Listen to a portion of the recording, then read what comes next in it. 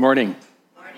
One day, Jesus gathered his disciples around, and he asked his disciples, "Who do people say that I am?"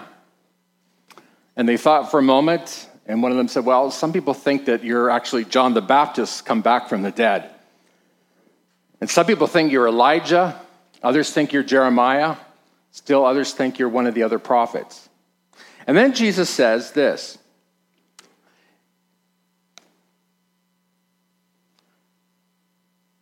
"But who do you say I am?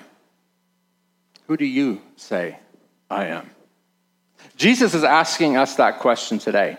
Who do you say that Jesus is? Here's what we know is a lot of people are really quite confused about this. They're not really quite sure, and you'll hear all kinds of answers.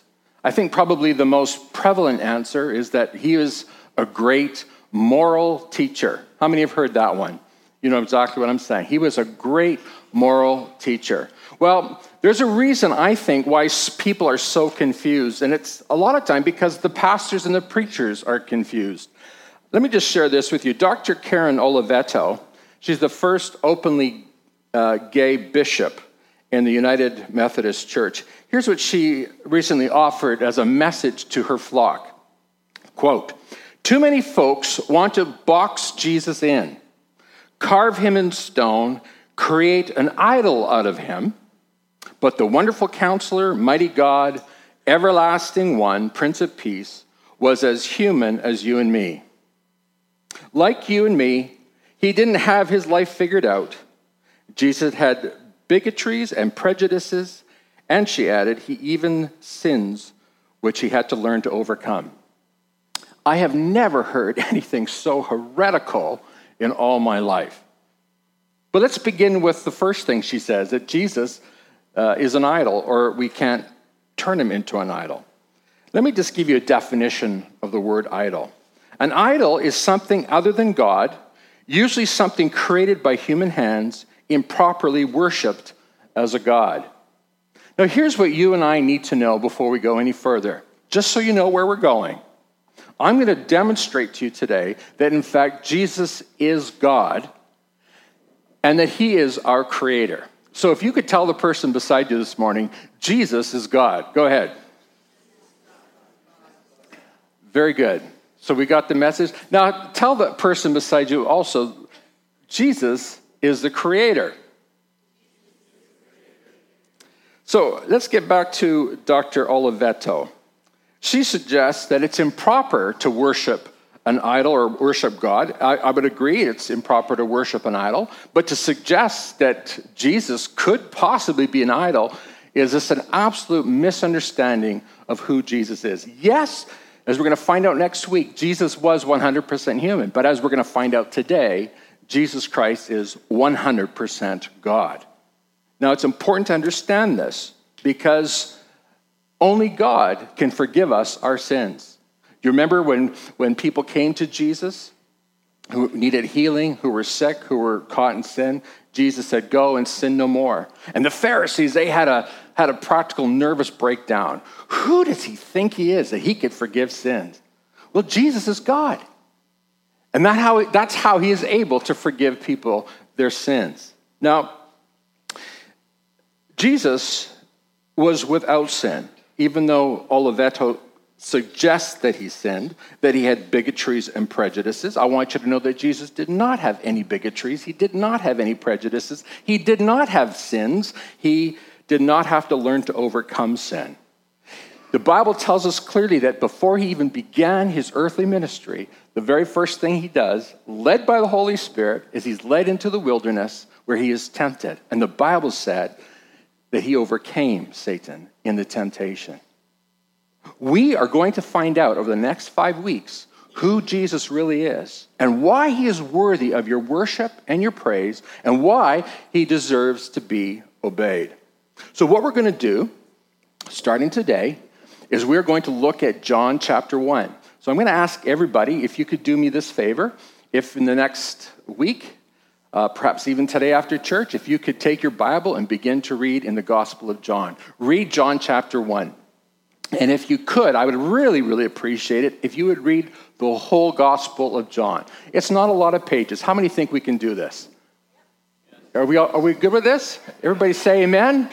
Amen. Say, I can hardly wait, Pastor. Hallelujah. Oh, we're going to have a revival breakout on our hands. So we look at John chapter 1, and we discover that John tells us in that very first chapter who Jesus is, and he begins with these words. In the beginning, the Word, and the Word, in case you don't know, is in fact Jesus himself. And by the way, in your small group tonight, you're going to explore why Jesus is called the Word. So in the beginning, the Word, Jesus, already existed. The Word, that is Jesus, was with God, and the Word was God. Now, there are some churches, I would call them heretical churches. There are some religious groups that suggest that Jesus was not God.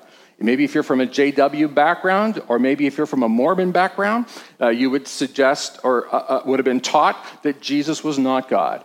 I'm going to tell you that the teaching of the church, of the Christian church for 2,000 years is that Jesus is, in fact, God. Jesus was with God in the beginning because he was not created. Jesus is one with the Father, and Jesus declares that, and John tells us of those different passages where Jesus declares this. Now, I just want to say this in case you're wondering what the word represents, what it means. The word really is understood by the Greeks and by the Hebrews. It's hard for us to understand it, but let me just explain it as simply as I can. The word is the express will of God. It's the execution of God's will. So, for instance, when you're reading in the first chapter of Genesis, where it says, God said, let there be light, let there be. That let there be is in fact Jesus. It's the fiat of God. It is God declaring. God wants this done, and Jesus makes it so. Now, let me just share another verse with you. In the third verse of John chapter 1, it says, God created everything through him, and nothing was created except through him. So we discover further that Jesus is our God, and we discover that he is our creator. And God said, let there be light, let there be a sun, let there be a moon, let there be an ocean, let there be plants. God declares it, and Jesus makes it so. I'm going to tell you, it's not just John that declares to us that Jesus is God and that Jesus is the creator. Paul tells us in his letter to the Romans, in the very first chapter, in the first few verses, verses 19 and 20, it says, what may be known about God is plain, because God has made it plain. For since the creation of the world, God's invisible qualities, his eternal power and divine nature, have been clearly seen, being understood from what has been made, so that people are without excuse. Did you hear that? Jesus may be known through the creation. What I'm going to do now is something we have never done before. We're going to show you a video, not a brief one, but a rather lengthy one, and that will constitute most of my message. And then I'm going to close with something I think is one of the coolest discoveries that I've had in a very long time, and I'm going to share it with you. So let's take a look then at the video clip for this morning, shall we?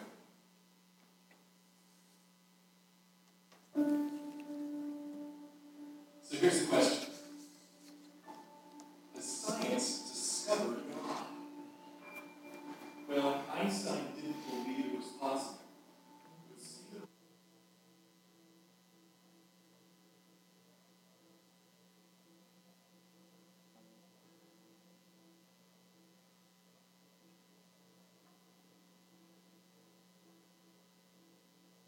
New and more powerful telescopes have unlocked mysteries about our universe never before revealed, giving us amazing new scientific insight into the origin of life.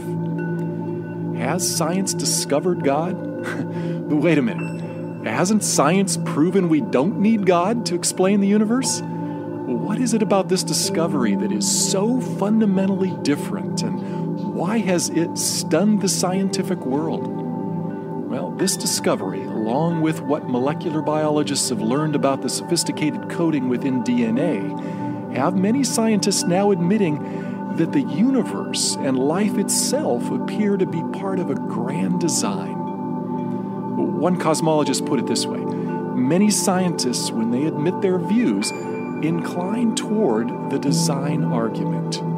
Surprisingly, many scientists who are now talking about God have no religious belief whatsoever. So, what are these stunning discoveries that have scientists suddenly speaking of God?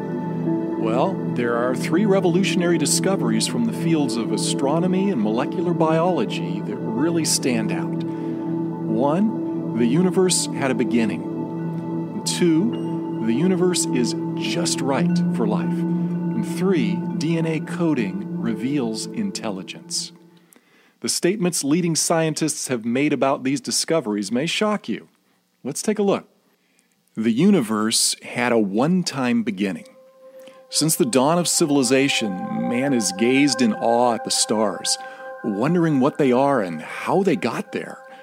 Although on a clear night the unaided human eye can see only about 6,000 stars, Hubble and other powerful telescopes reveal there are 1 billion trillion stars clustered in over 100 billion galaxies. In fact, our sun is like one grain of sand amidst the world's beaches. But prior to the 20th century, the majority of scientists believed our own Milky Way galaxy was the entire universe, and that only about 100 million stars existed. Most scientists of the past believed that our universe never had a beginning. They believed that mass, space, and energy that compose our entire universe had always existed. But in the early 20th century, astronomer Edwin Hubble discovered that the universe is expanding. Rewinding the process mathematically, he calculated that everything in the universe, including matter, energy, space, and even time itself, actually had a beginning. Well, shockwaves hit the scientific community. Many scientists, including Einstein, reacted negatively. In what Einstein later called the biggest blunder of my life, he fudged the equations to avoid the implication that the universe had a beginning.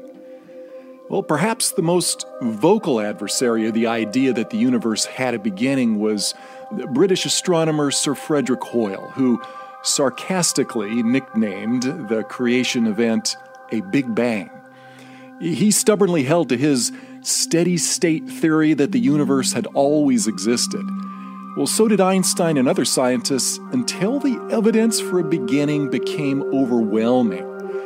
The logical conclusion was like the proverbial elephant in the room, namely that something or someone beyond scientific investigation must have started it all. Then finally, in 1992, the COBE satellite experiments proved that the universe really did have a one-time beginning in an incredible flash of light and energy. Although some scientists called it the moment of creation, most preferred referring to it as the Big Bang. Astronomer Robert Jastrow tries to help us imagine how it all began. The picture suggests the explosion of a cosmic hydrogen bomb. The instant in which the cosmic bomb exploded marked the birth of the universe.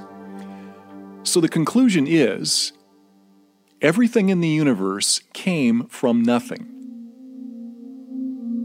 Science is unable to tell us what or who caused the universe to begin, but some believe it clearly points to a creator.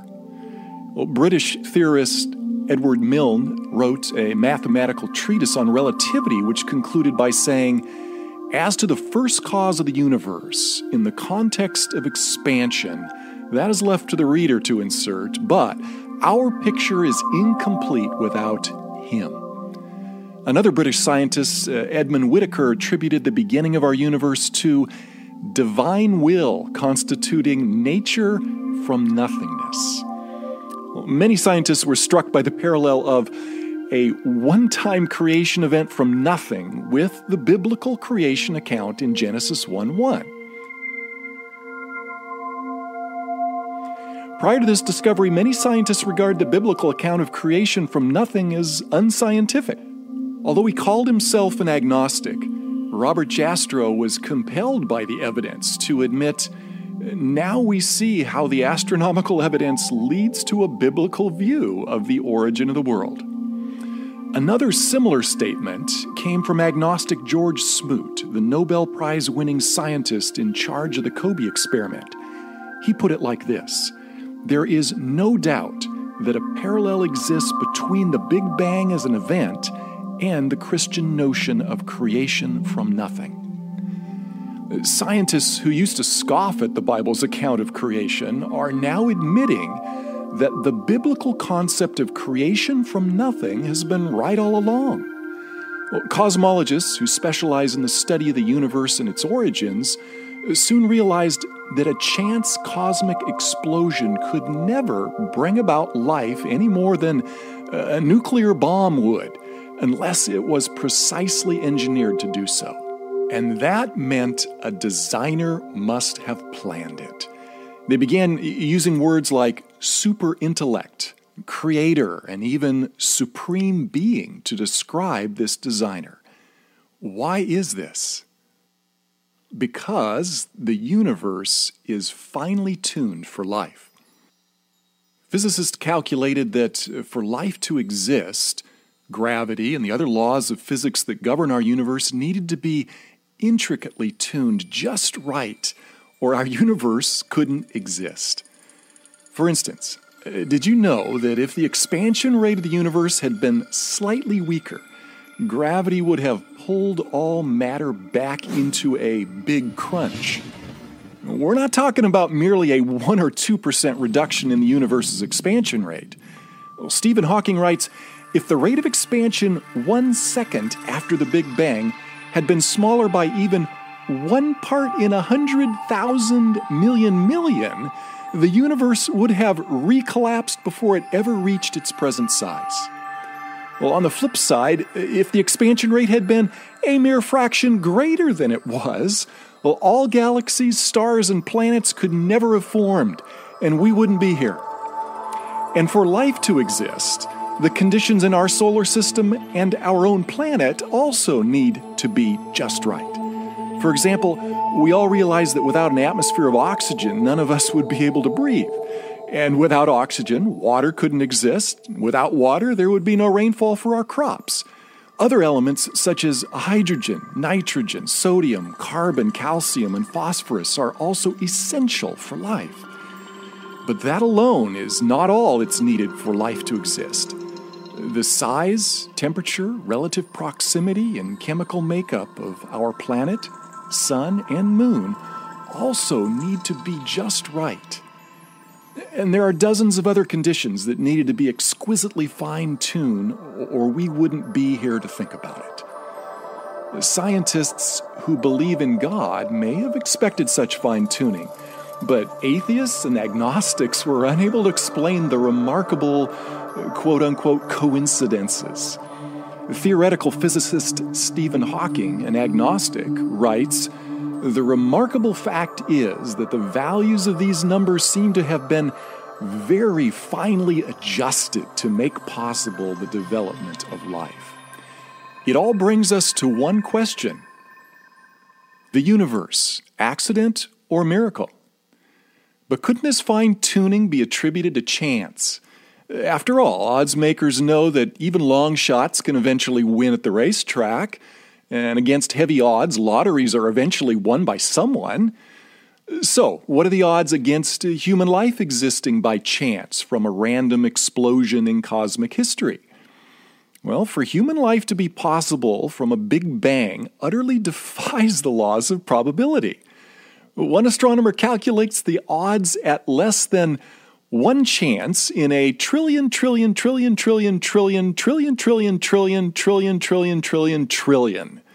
In other words, it would be far easier for a blindfolded person in one try to discover one specially marked grain of sand out of all the beaches of the world.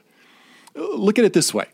The odds of one random Big Bang producing life as we know it would be like one person winning over 1,000 consecutive mega million-dollar lotteries after purchasing only a single ticket for each.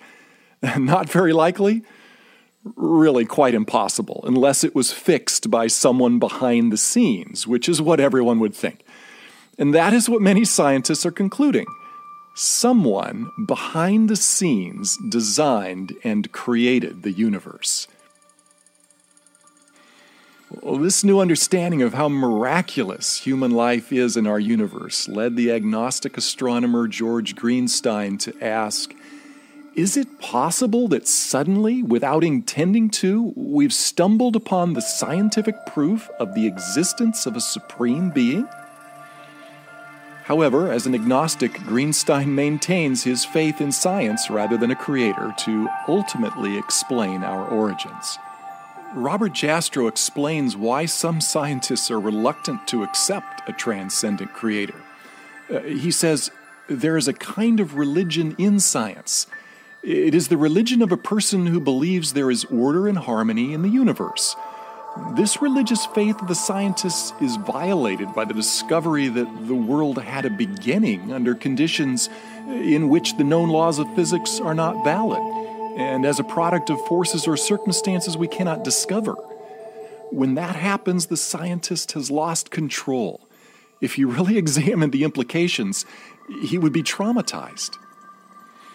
Well, it's understandable why scientists like Greenstein and Hawking seek other explanations rather than attribute our finely tuned universe to a creator. Hawking speculates that other unseen and unprovable universes may exist, increasing the odds that one of them, like ours, is perfectly fine-tuned for life. However, since his proposal is speculative and outside of verification, it can hardly be called scientific. Although he's also an agnostic, British astrophysicist Paul Davies dismisses Hawking's idea as too speculative. He writes, such a belief must rest on faith rather than observation. Although Hawking continues leading the charge to explore purely scientific explanations for our origins, other scientists, including many agnostics, have acknowledged what appears to be overwhelming evidence for a creator.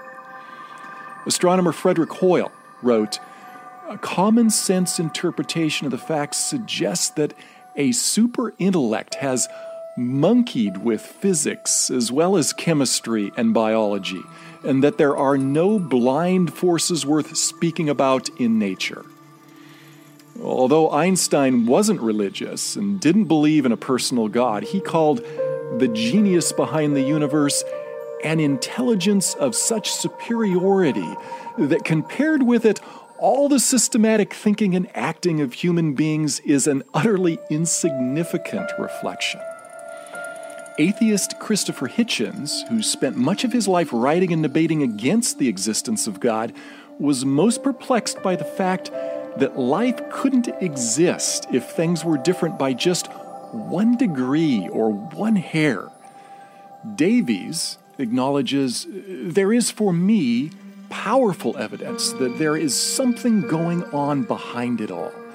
It seems as though somebody has fine-tuned nature's numbers to make the universe. The impression of design is overwhelming. But astronomy is not the only area where science has discovered evidence for design. There is another discovery, DNA, the language of life. As recent as 1953, molecular biologists discovered intricately complex design in the microscopic world of DNA. This tiny molecule has been called the brains behind each cell in our body, as well as every other living thing. Yet the more they discover about DNA, the more amazed they are at the brilliance behind it. Scientists who believe the material world is all that exists, like Richard Dawkins, argue DNA evolved by natural selection without a creator. Yet even most ardent evolutionists admit that the origin of DNA's intricate complexity is unexplainable. DNA's intricate complexity caused its co-discoverer, Francis Crick, to believe that it could never have originated on Earth naturally.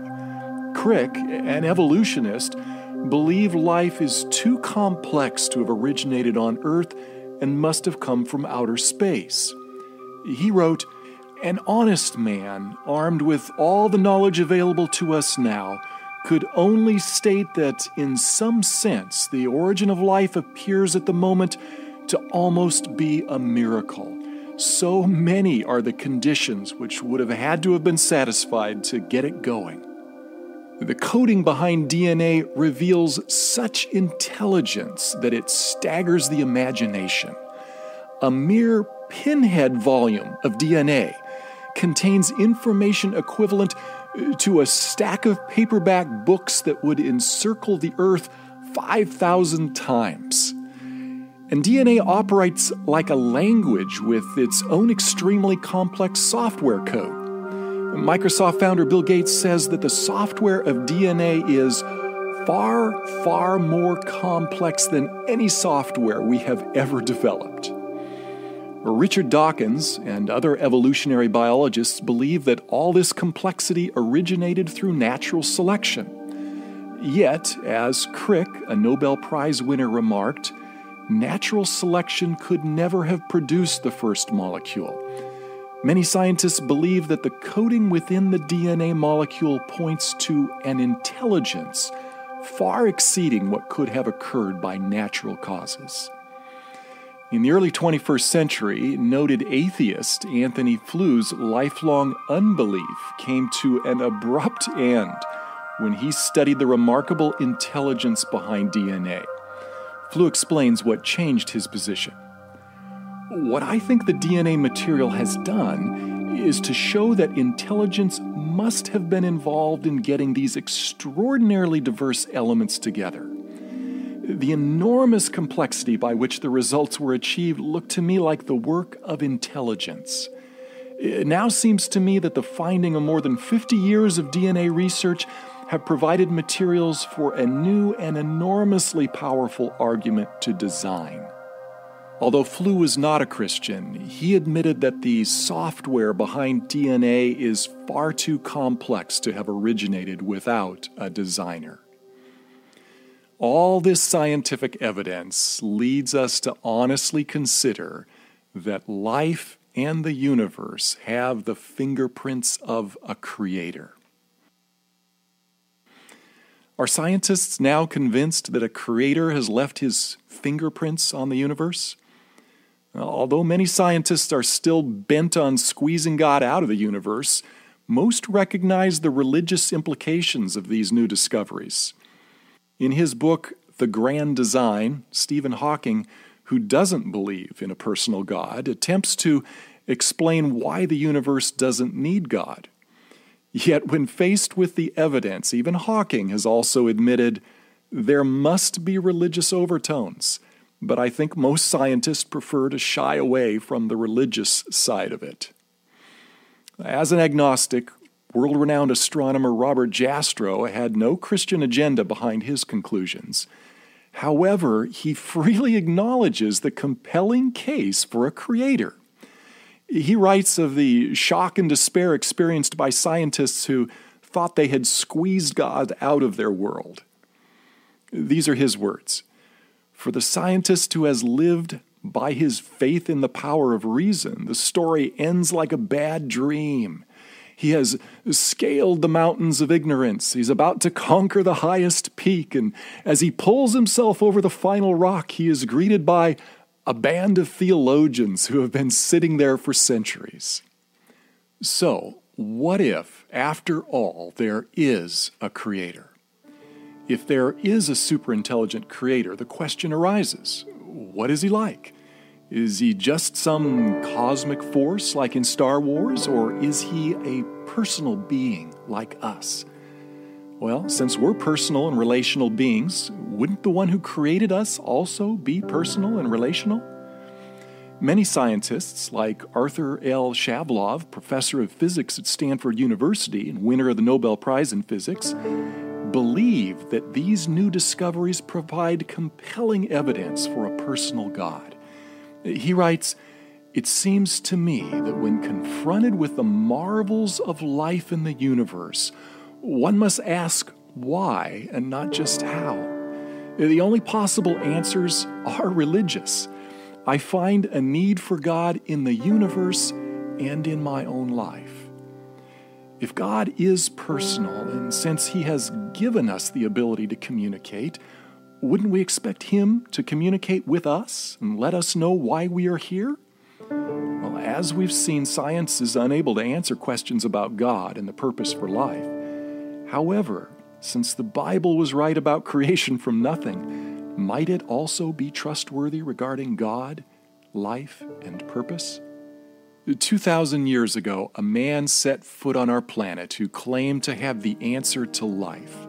Although his time on Earth was brief, his impact changed the world and is still felt today. His name is Jesus Christ.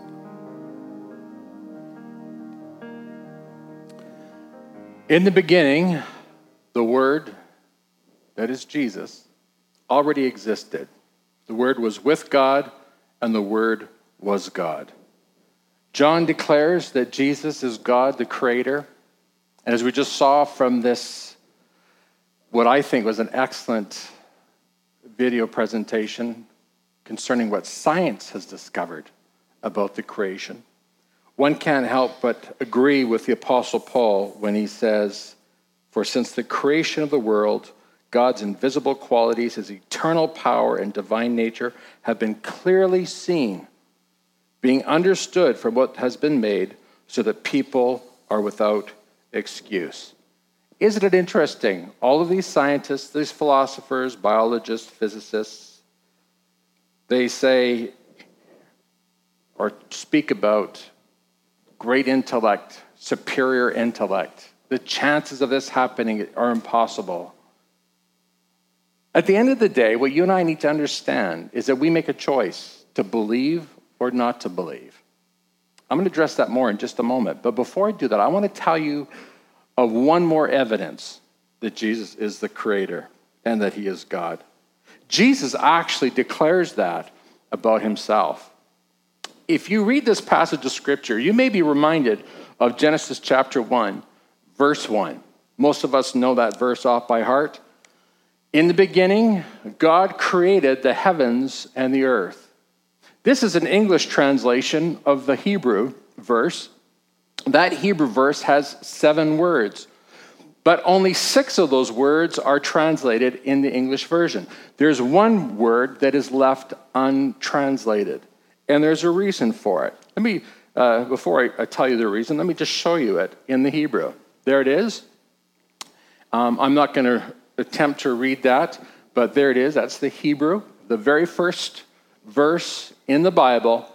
And right smack dead center of that verse are these 2 letters, and it is Aleph and Tav.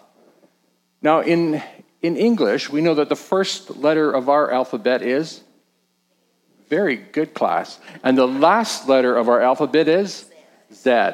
In Hebrew, the first letter in the Hebrew alphabet is Aleph, and the last letter of the alphabet is Tav. Now, I want you to see something here, because Jesus says this about Himself: "I am the Alpha and the Omega, the first and the last, the beginning and the end." I remember when I first heard that about Jesus, and I wondered, why is Jesus calling Himself the Alpha and Omega? I kind of get the drift of it. I understand that He's the beginning and the end, but why is He using that as a title? There's so many other ways to describe Himself. Well, folks, I got to tell you, it was really quite exciting for me as I was preparing for the message today, and I came across this passage of Scripture in Genesis chapter 1, verse 1. I've never seen this before. Some of you maybe have come across this before. But that Aleph Tav, remember the Hebrews read from the right to the left, that Aleph Tav is exactly the same as the Alpha and Omega. And we see Jesus in the very first verse of our Bible, Genesis 1:1. and we see him in the very last chapter of our Bible. What is Jesus saying? He's saying, I was there at the creation. That Aleph Tav, I got to tell you, has left Jewish scholars scratching their head, wondering why on earth that was included in that verse. Because quite frankly, as the rabbi says, the Aleph Tav is not necessary. Let me just read to you a quote from a rabbi. He says, the use of the Aleph Tav is puzzling. And remember, that is the Hebrew, like Alpha and the Omega, A to Z. It's puzzling because it isn't needed. The words Hashemayim, which means the heavens, and Haaretz, which means the earth, are already sufficient to know the meaning of the verse, and the sentence would work fine without the Aleph Tav. He explains how Genesis 1:1 is a great example of how the Hebrew scriptures are filled with veiled marvels of hidden meanings and wonders that have puzzled rabbis for centuries. The rabbis may not know why the Aleph Tav is included in Genesis 1:1, but as Christians, we certainly understand why God inspired the writers to include that Aleph Tav. It was shrouded for millennia, so that when Jesus did come and Jesus did declare himself as the Alpha and the Omega, it would become clear to us that Jesus' life was not an accident. It wasn't a coincidence. It was God's divine plan, his divine purpose to send his son, Jesus Christ, into this earth. Jesus, the creator, Jesus, the God, came to this earth. And over the next 4 weeks, you're going to find out why Jesus had to come to this earth. We're going to discover who Jesus is. But suffice it to say today, Jesus is your God. Jesus is the creator. And Jesus is calling us for a response to him. Most of us here today know the 10 Commandments. And if I asked you if it was okay to break the 10 Commandments, I think everybody here would say, no, we cannot break the 10 Commandments. Why? Because they're the 10 Commandments. They come from God. They come from Mount Sinai. Well, I want you to understand something today. Jesus is God. And every one of his commandments is as binding as the 10 Commandments. And in fact, as binding as all the 600 plus commandments of the Old Testament. Most of us, when we think about Jesus, we think of him as a great teacher. But here's what you need to know today. He is your God. And he calls you and me to live in complete and utter surrender to him, to obey his every command. And what did Jesus command us? Well, first and foremost, he commands us to love the Lord our God with all our heart, mind, soul, and strength. And secondly, he commands us to love one another as we love ourselves. This is not a suggestion. Some people think of Jesus as just a great moral teacher, perhaps the greatest moral teacher of all time. But the Christian understands, or should understand, that Jesus is God. And you and I are called to obey him and do absolutely everything that he says. And so today, as you go from here, and as you open your Bible, and I hope that you're reading your Bible every day, if you're reading the words of Christ, understand this is not just great teaching, it is the command of God for your life. Jesus has called us to follow him, to obey him, and to find life in him. Jesus is the creator, the originator of life. And by the way, folks, he's the giver of new life. For every single man, woman, and child who comes and puts their faith in this Jesus, who is God, the promise is that you will have new life. You will have eternal life. I'm going to ask you to stand with me, please.